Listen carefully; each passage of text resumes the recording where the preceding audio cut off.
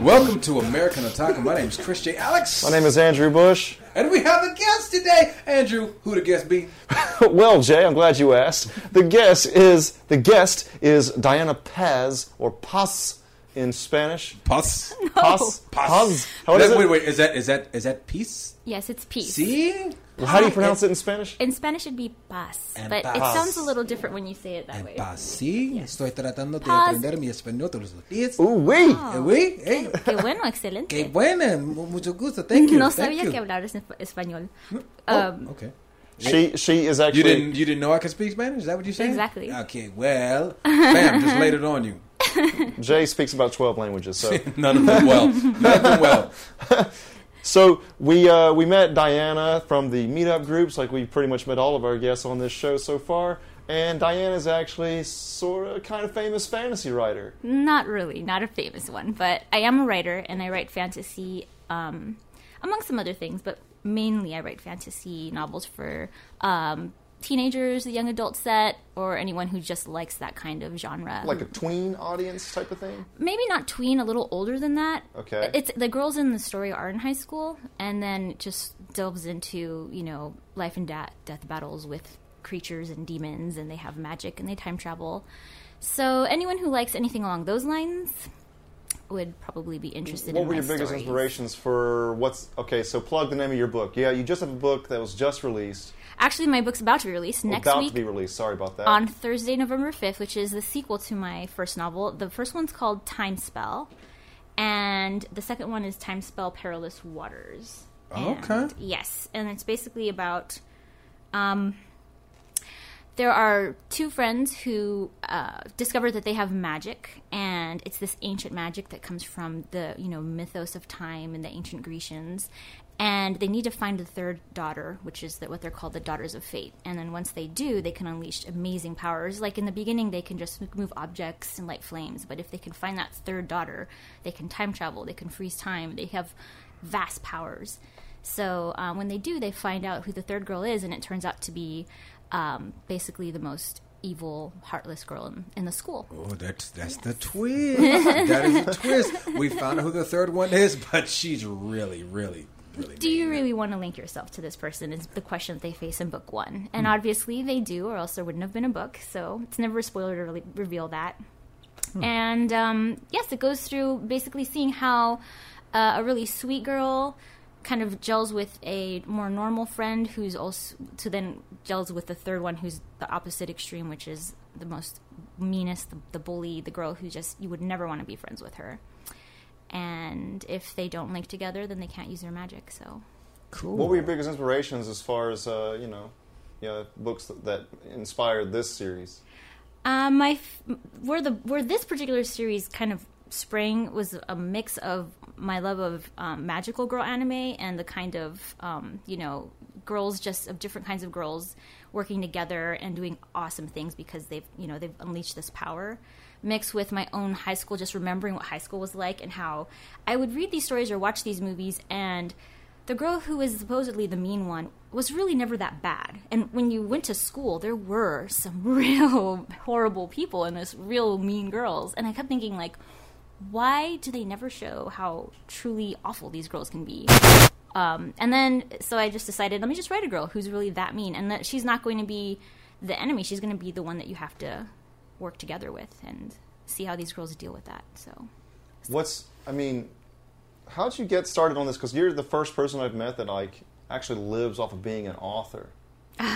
Yeah, well, I've always wrote stories and thought about stories, and when I went through college, I trying to get my bearings on what I wanted to do with my life, and I never really thought anyone could be a writer. Like, I'd never clicked in my head that people whose names on these books were actual, like, people walking among us in supermarkets and things. So, but about my second year of college, one of my creative writing teachers, really latched on, and she told me that she did write books under a pen name, and then she, really believed in my writing. So from there, I just started believing in myself as well, because I thought, if a published author thinks I can do it, maybe I can. And I wrote my first book, and it was horrible, and it was a learning experience, and nobody wanted to touch it, and it was the worst ever. It was probably 3 times as long as a book should be, and just it was the worst. And from there, I learned a lot, and I joined some writing groups, and then wrote my second novel.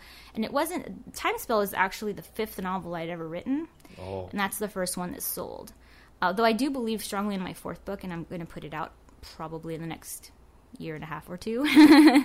But yes, when I finally got that, when I finally got the agent to look at my work, and I finally got a publisher who wanted to, contract with me, I was so excited. And that really just changed everything for me in a mental way, where I really knew that I could.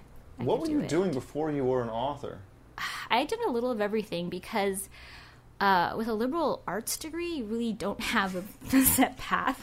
What is a liberal arts? A liberal arts degree is you dabble in almost every kind of, I want to say, humanitarian art sort of thing. You do everything from, you take 2 classes of actual drawing art, 2 classes of music, 2 classes, undergrad and lower division, upper division of everything you can think of, sociology, psychology,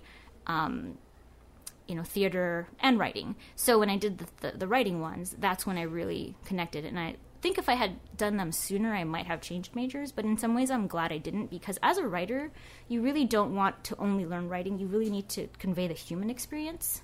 So I like that I have a really well-rounded understanding of a lot of different subjects. So it served me well. But then, obviously, with that, there's not a set path. So I did teach 3rd grade for a year, which wasn't... Miss Pass? So Miss Pass is Pause. Yeah, Miss pause. Guys, don't say Paz. It sounds so weird to me. Pause. Sounds like Pez dispenser. Yeah, it sounds weird. Pause, like puppy paws, or like push pause on the DVD or something. Pause. But yes, I taught for 3rd grade for a year, because before then I had been a summer camp counselor, and I thought, kids, doing stuff with kids is great, but teaching isn't great. So because you have to do a lot of paperwork, and you don't get to just teach the fun things. You have to teach like math and science, and so that was a wake up call. So I said, okay, and I was writing at the same time anyway. I still wanted to, I wanted to be an author first and foremost. So I thought, okay, that's not working out, even though summers off would have been great for my books. So then after that, I shifted gears, and I was working in an office. I guess you could say I was like a secretary. And I did that for almost 3 years, and that wasn't fun at all. But it was a lot less interesting. It was a lot less stressful, because I didn't have homework to take home. Were you like a starving author type for a while? No. Trying to get the first book out? No, I was never a starving author type. So you always had cake. I just always had a really bad job at the same time, so I didn't starve. Okay. Bad job, but didn't starve. Yeah, exactly. Basically. So, okay. But yes, and then just at the tail end of that 3rd year of working in an office, that's when I decided to become a stay-at-home mom. I have 3 kids, and so at that point I had kid number 2, and I thought, okay, I'm going to stay home. And my mind at the time, I thought to myself, oh, okay, I'll have plenty of time to write. Like, now I'll really get to be, a full-time writer. And that was absolutely the opposite. I think I didn't write for 2 straight years, or even pick up a book to read. Yeah. And by the time all that happened, that's sort of when the young adult scene started to hit big. Because before then, I was actually writing historical romance. Which was my real, I just love history, which is why Time Spell is a... When you say young adult, you're talking about, the big stuff is Hunger Games right now, right? Right now, Hunger Games, but that was... when it started to take off was with Twilight. Yes. Twilight really opened the market, and before then there really wasn't much in the young adult market. It was adult fiction and children's fiction, and young adults or teenagers would either continue reading Magic Tree House and Young Things, or they'd jump into the adult novel section. It wasn't, or adult fantasy or adult romance or whatever their interest was. So suddenly there was a brand new market with the young adult books, and I remember thinking as a teenager, because I always loved reading. I would live at the library. I would always make up stories. So I always remember thinking to myself, it's true. When I was a kid, I read adult books because it was nothing specifically for me.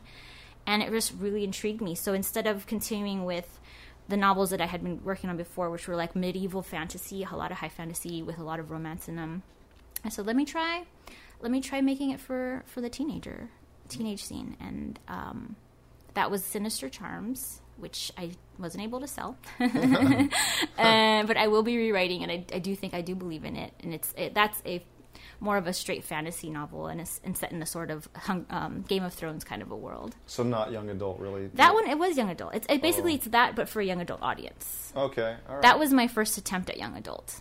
And like I said, it couldn't sell. But a young adult Game of Thrones type. Exactly. That does sound like it could sell, actually. Now it does, yeah, sure. Yeah, but back in the day, no, not so much. Or at least it's hard because any new concept is very hard to pitch. Yeah, try selling Back to the Future before that came out. Like, well, it's a guy that, Star gets Wars his car. Star Wars could not sell. They got turned down 1,000,000 times. So you're writing a story. What goes through your mind? Like, how did you have like a nymph that's invisible and just like, hey, sprinkle some shit like on a me? muse, right? Yeah. I guess I don't know. I don't know why I say nymph. But, when you have a muse that I don't know. I don't think a muse would sprinkle shit. But I seem like a muse like a what little sings in pixie. your ears. Yeah. So where do your ideas come from? Like, how do you flesh an idea out from like into order?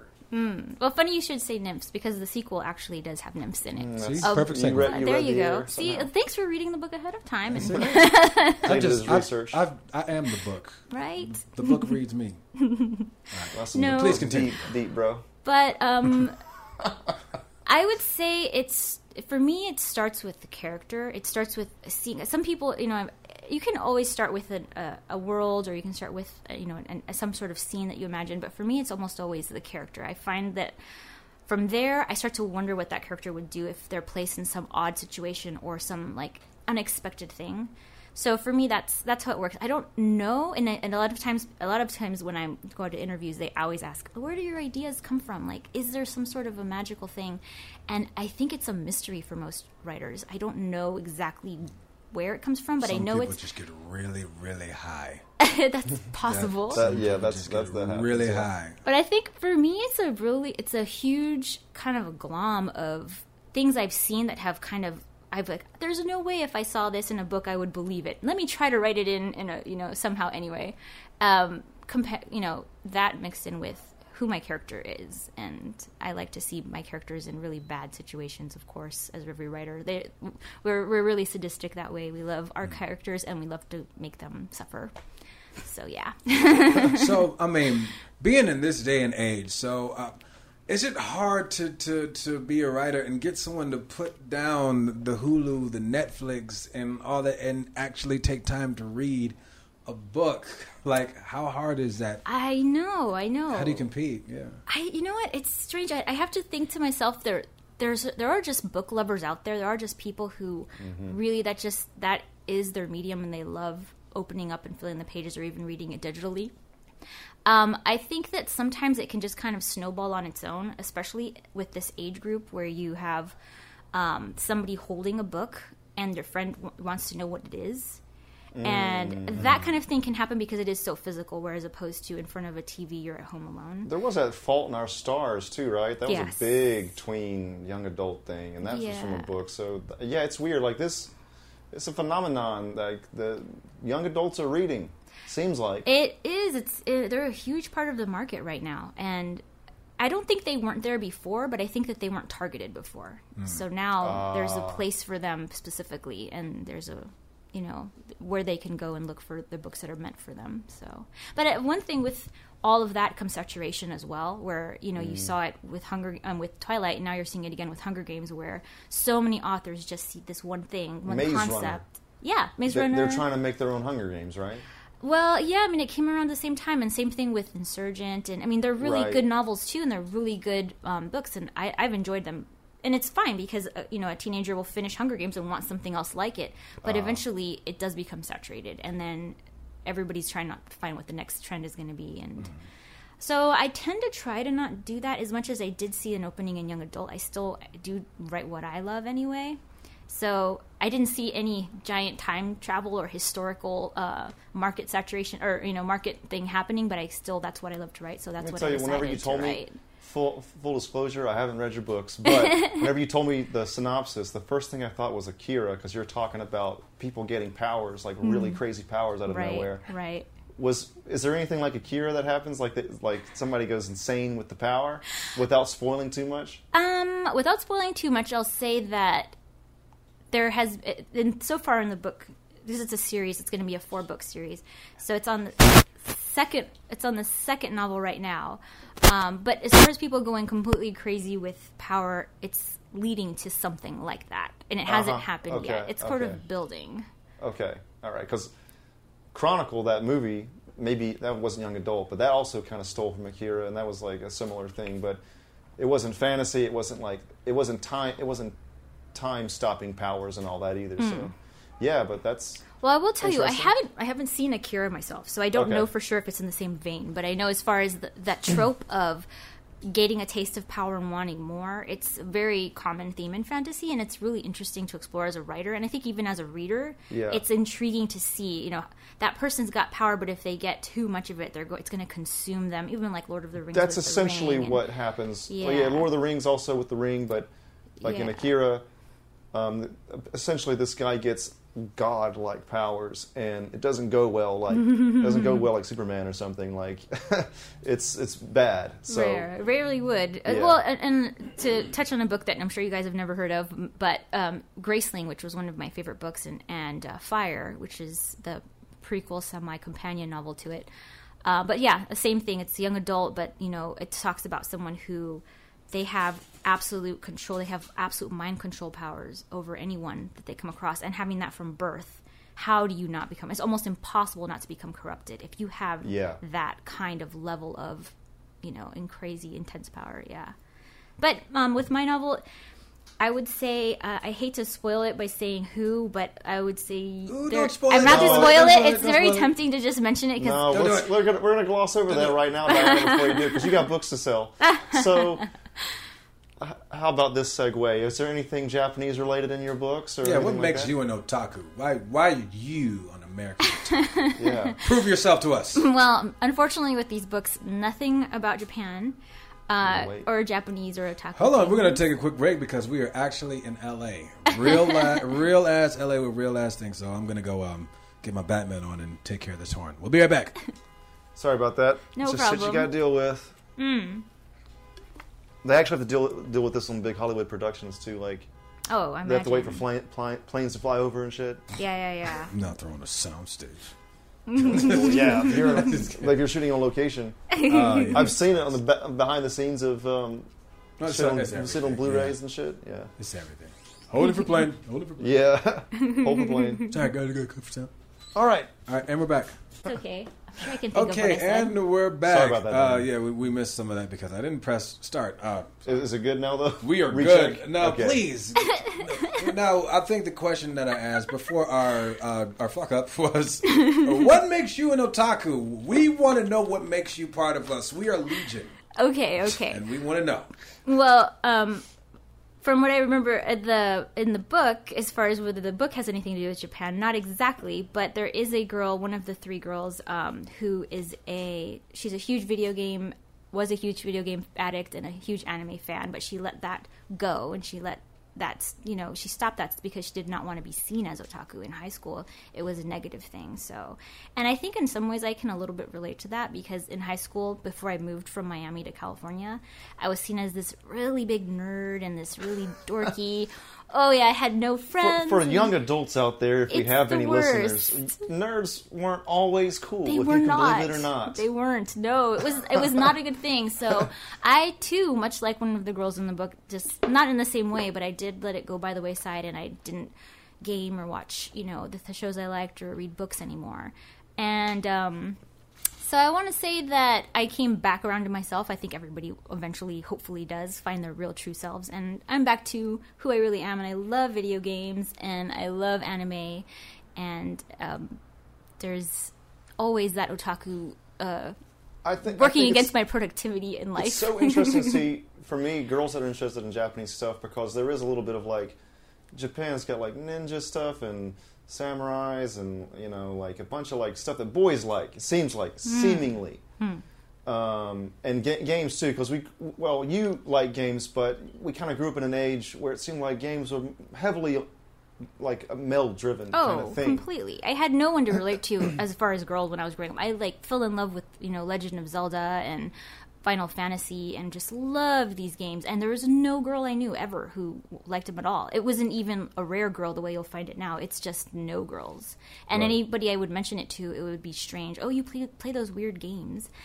Yeah. And even as I grew and because it happened so recently, like even I remember in college and, going, loving Warcraft. And then as I started playing World of Warcraft, I would have other female people in my age and graduating college, and it's like, you play those funny games about like swords and online things, and I didn't have anybody that I could talk to about it, so it's kind of isolating. But now it's totally different. You can easily find girls who are into it, and anime was just coming into the fold, as far as I could tell anyway, like in '96 or so. For me in Alabama, I was in Alabama at the time. I didn't move to Georgia until '98, so '96 around that time. And I would draw like Dragon Ball characters and other anime characters in class, and like from other people in Alabama, they thought I was from Mars or something. It was like the weirdest thing to them. It was so strange to my friends too. Not even boys really knew much about anything anime at all, but even the gaming was a little bit strange. Right. Yeah, but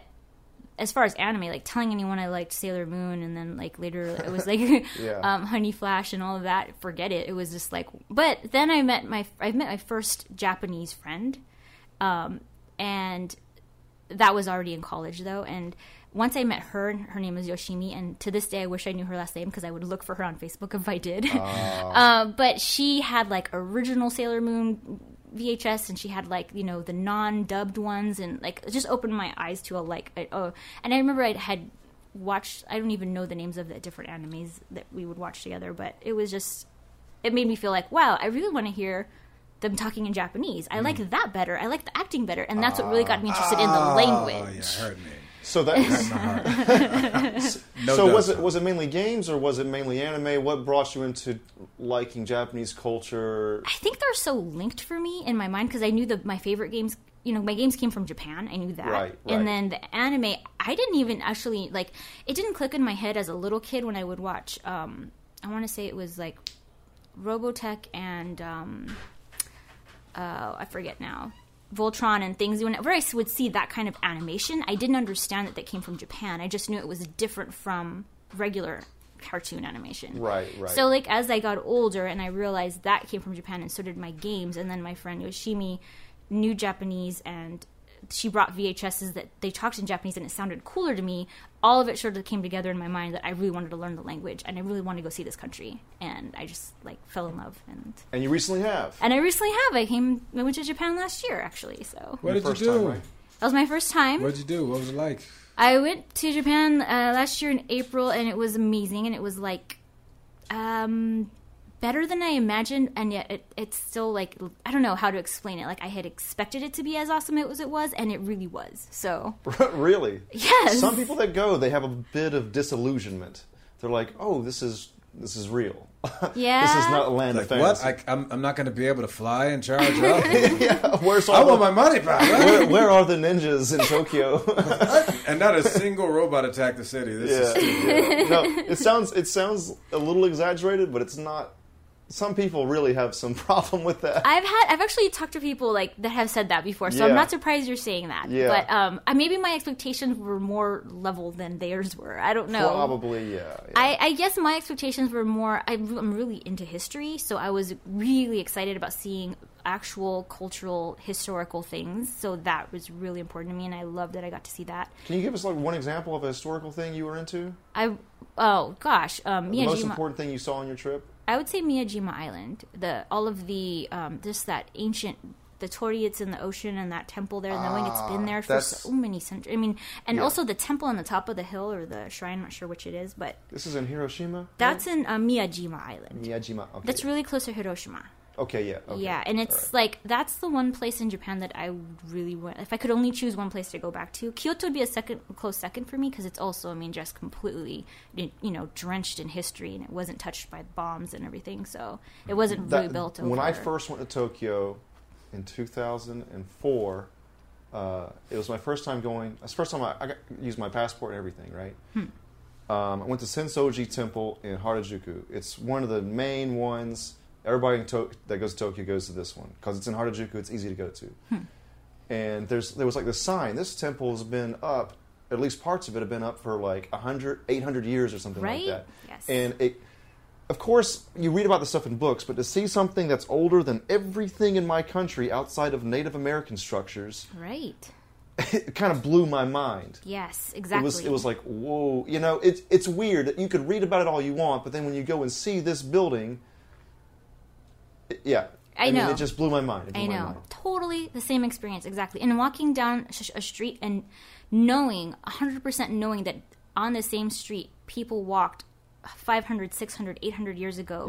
Wearing these clothes, these kimonos, and I don't know. Like right now, this town wasn't that great, but in 1587, this place was amazing. Like stories like that. It's like right, or even going to a temple where you're thinking you're picking up this cup of water and pouring it, and somebody did the same exact thing here. Some who knows what.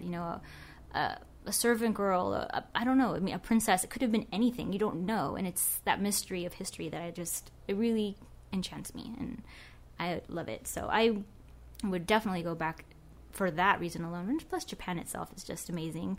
It's, I've been to a lot of big cities. I grew up in Miami. It's kind of big city life is what I've always known. I came to California and LA. Yeah, Miami's got some history too. Its own kind of history. Yeah. But I've always lived in giant, big metropolis sort of places, so I felt right at ease going into Tokyo. Some people are like, wow, I got to Tokyo and it was amazing, it blew my mind. And see, that was me, because I had never ridden a train before. Right. Oh, wow. And stuff like that. You were a culture shock. Yeah, I had some, the thing different. Is, I would have been shocked if I went to any big city, but my first big city was Tokyo, so... Yeah. Yeah, I mean, I think that a lot of times people say the same thing about New York, Yeah, stepping out of Times Square. Right. Woo. Exactly, but I consider myself from somewhat it's not like a big city, but there's there's no horses Detroit. And carriages and shit. Yeah, I was near Detroit. I've been to the Ren Center. It's nice, but then stepping out of something like when you just got out, I think it's 52nd Street. It's been years since I've been there, but that was like, whoa. I'm like, wow. Yeah. Oh, I got the same, with New York, it was the same with me with Tokyo, where I stepped out and I really appreciated the bigness of it, but it felt like another flavor of a big city to me. You know what I'm saying? Which I really liked, and I would love to see, London for the same reason, but I don't think... I went to Tokyo before New York. Okay. Oh, yeah. So when I went to Times Square, it was like, oh, this is like Shibuya. Right. So nothing is like... I had the opposite sensation.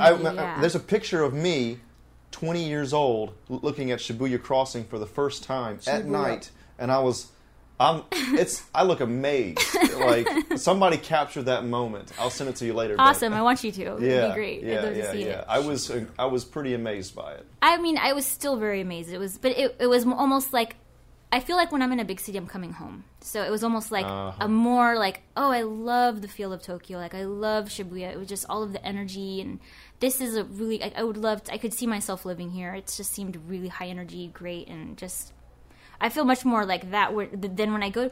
Actually, I kind of have the opposite feeling when I go to a really, really small town and let's say Julian to go pick apples or something, and I see everybody knows each other and there's these little paths. It almost feels like I'm going to Disneyland. I'm like, is this real? I want to see everything. I'm gonna take pictures of your houses because it just looks so adorable. It's like the opening scene from Beauty and the Beast. Everybody knows each other. Yeah, exactly. It's like, wow, it's a little village. It's somewhat like that. I mean, I'm from a small town, but I don't know, maybe because I was a little kid I didn't know, but I don't remember everybody being in everybody's business all the time. Now, if you go to the same church in the South, then everybody kind of knows all that kind of stuff, but otherwise probably not as bad as what you're thinking, but it's just different. Yeah, it's just different. It all seems really sweet and nostalgic. I don't know, I would miss... I'd miss sushi restaurants and being able to walk to my Starbucks and things. So, kind of spoiled. Yeah. I mean, I don't have any plans on moving back either at this point. But I've lived in big cities since I graduated college, which was Tokyo and then LA. So I've kind of been in big cities since 2006. So it's been a while. Right. 10 years. It's what you're used to now. Yeah. So any aspiring writers, or any little girls out there thinking about being writers, moving to the big city, if you could give them any pebbles of wisdom or advice, what would you say to somebody who's aspiring to do what you do? I would say the most important thing is to write and finish your first book, because so many people, so many writers who have ever emailed me or talked to me have all said the same thing. Oh, I'm a writer and I'm working on this story, that story. And they will write and then abandon and write and abandon so many stories. And until you finish that first one, you haven't written a book, so you have nothing to show anyone. No one can ever see your thing. So I would say you have to. There's a certain element of you want everything to be perfect. You can't get what's in your mind onto the page in the right way. So you start rewriting, and finally you might give up and start something fresh because it's just too much of a mess that you've made with that other story. So you start again and you start again.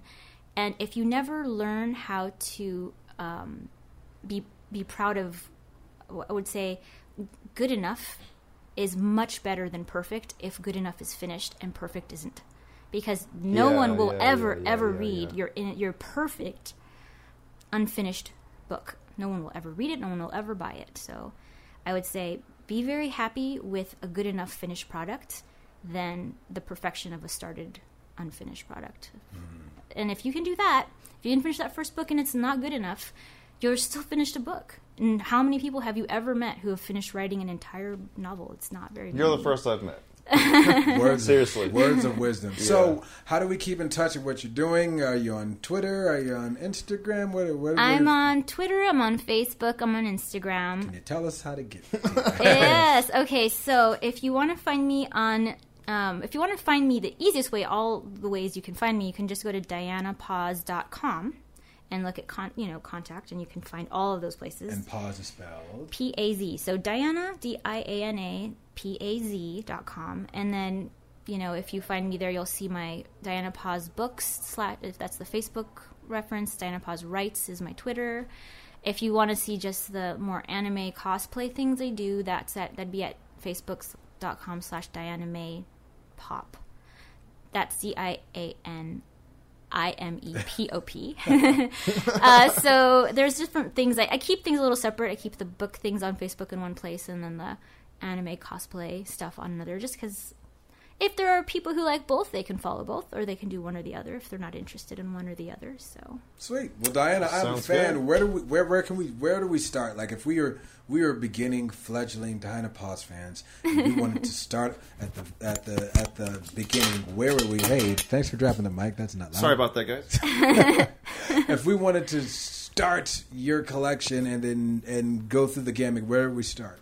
Well, the first book would be Time Spell. That's the first book that you'd want to read, and then the next book comes out next week, and you can get you can get the paperback of Time Spell on Amazon.com. You can go to Barnes & Noble and find it online or order it at Barnes & Noble.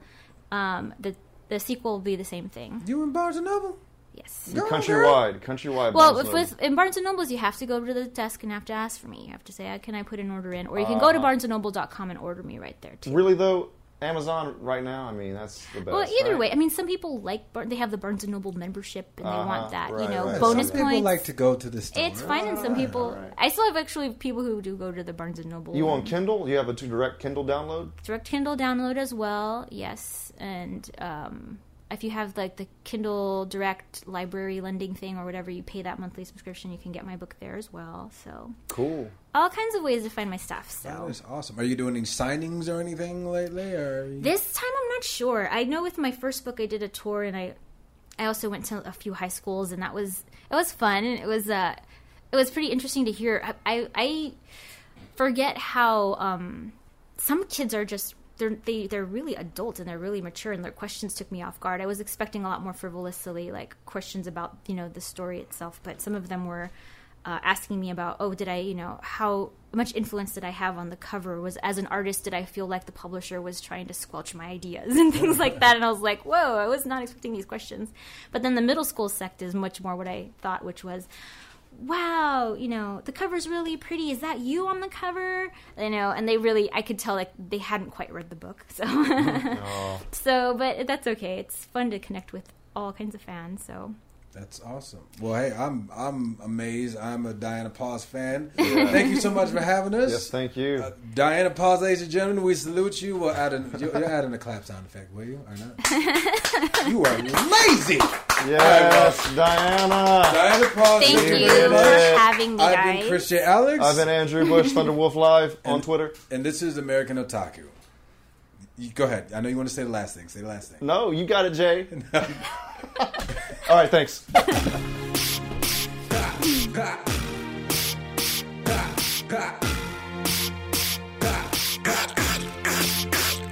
grabbing that?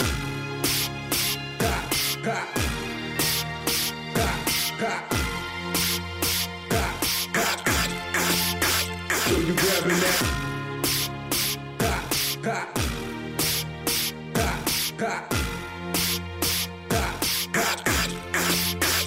You grabbing that?